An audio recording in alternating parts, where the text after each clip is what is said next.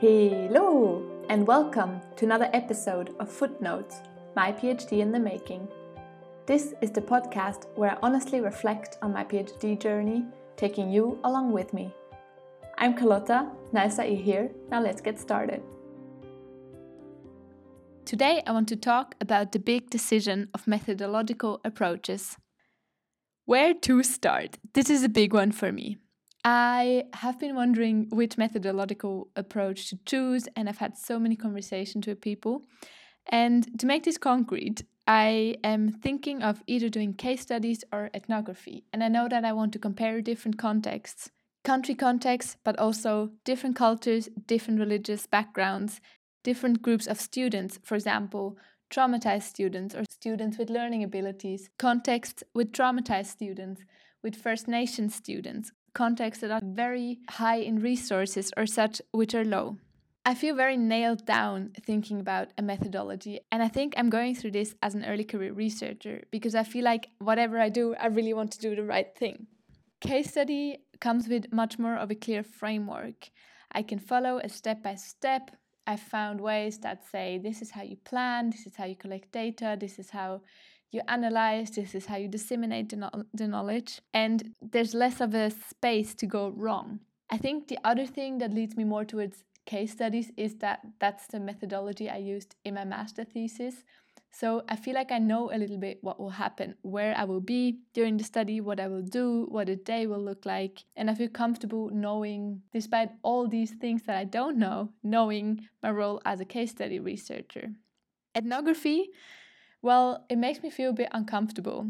The way I explain it to my friends is that if I imagine going to a party, the kind of person that I am, I'm much more happy to be at that party if I have a concrete role, like being the photographer, making the drinks, bringing food out, being responsible for the music, or just feeling like my role of the host is to make sure everyone's doing fine and to get to know my guests in that way, rather than just being there to mingle and have small talk. In either case, I'm sure I would get to know the people at the party, what it's like, the circumstances. But for one case, I just go there to be there. And in the other case, I go there with a clear purpose. The definitions for either case study or ethnography are kind of wishy-washy. And I feel like so many authors, scientists, are just cherry-picking from each method what they like. If I look at multiple case studies, as I call it, there's even so many different ways of just calling them. Comparative case studies, multi-site case studies, multi-scale case studies. Then the same on the side of ethnographies, multi-sited ethnography, mini-ethnographies, ethnography series. And all of these are just different authors describing similar things in different ways, adding more or less of whatever that they feel comfortable with. How can it be that an ethnography is at the same time a person going to live for 1 or 2 years with a tribal community in a faraway place, while another ethnographer is just for a few weeks in a neighboring community taking videos and making a project with the people?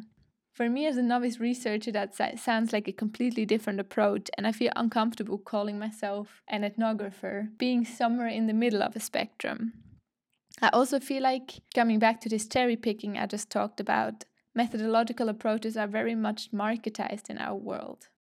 It's so much about communication and convincing the reader that whatever approach I chose is the right one for my questions. I'm asking myself if I ever can be rigorous in qualitative studies. What does rigor even really mean? And does it need to be rigorous in that way?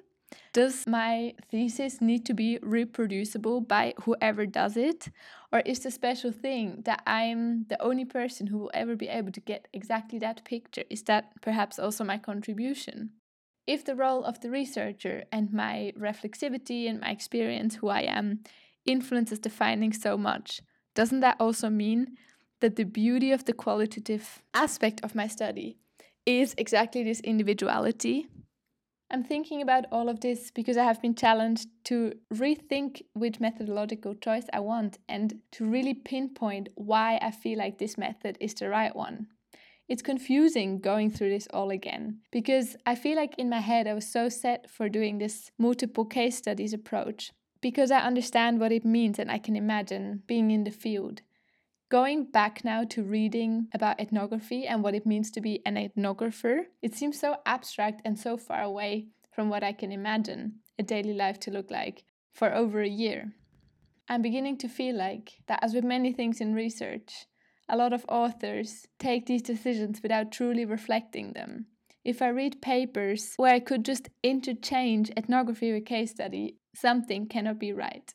Once again, I'm leaving this episode with more questions than answers, but I just wanted to share what's going on in my mind and also what came out of so many conversations with friends and other novice researchers. I would be very curious to hear how you're approaching this and what your thoughts are on all of this.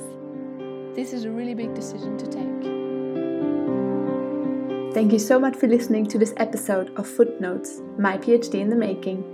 I'm Carlotta, take care, and stay tuned for more raw reflections in next week's episode.